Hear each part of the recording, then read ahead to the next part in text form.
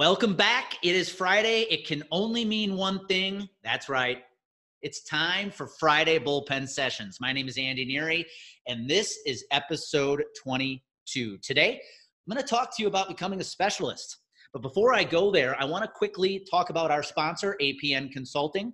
Hey, if you want to grow your business today, it requires three things. Number one, you have to create massive awareness around your brand, around your organization. It is a game of attention today. Number two, in order to do that, though, you have to have a better message for your target audience. But none of it works if you don't have the right daily habits and rituals in place. You need to be working on your business as much as you're working in it. If you know you have a weakness in any one of those three areas, APN Consulting can help you create that clarity, pair that clarity with confidence so you take action. So check it out, APN Consulting. Hit me up if you need help with the message and you need clarity on your awareness you're creating for that message. All right, back to the episode.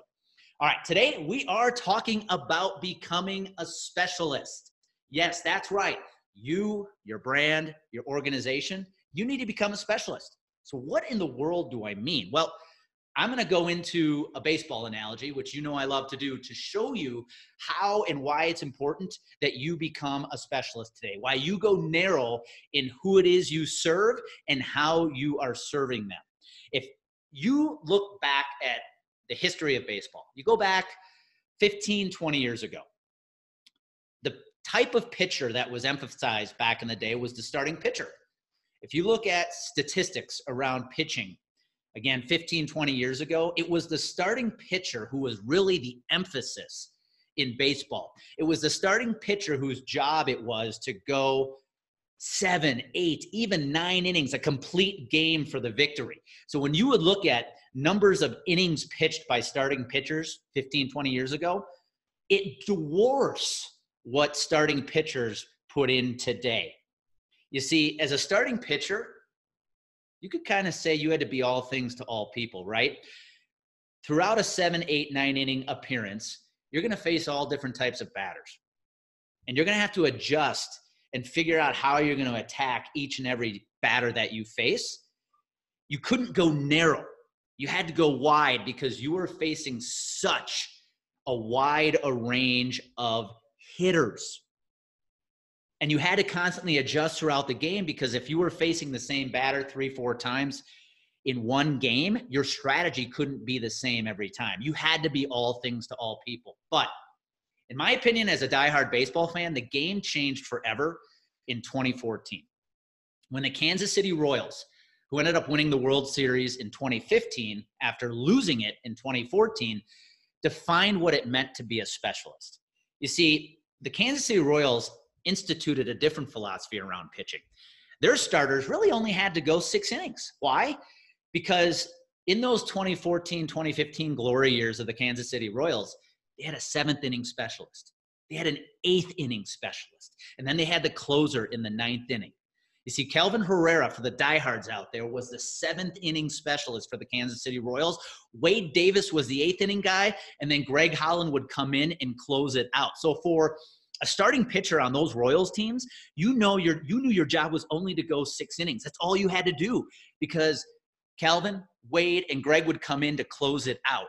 And what's happened in the game of baseball since then is the emphasis on the specialist, on that guy who can come in and face 1, 2, maybe 3 batters has become more important now than it ever has been. So for a guy like Kelvin Herrera, who was the 7th inning guy, he knew his role. He had to go narrow, and he just had to focus on that 7th inning. Wade Davis, he just had to focus on that 8th inning, and then Greg Holland just had to focus on that 9th inning and get 3 outs to close the game out. So what in the world does this have to do with you and your business? Here's what it has to mean for you. Quit trying to be all things to all people.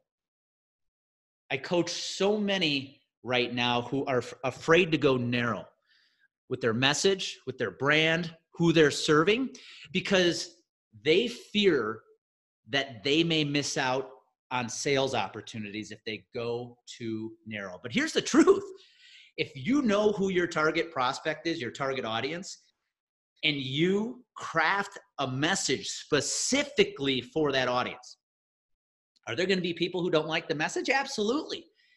But the people you're afraid to hear no's from are the people you don't want to do business with anyways. You're just afraid to hear the no.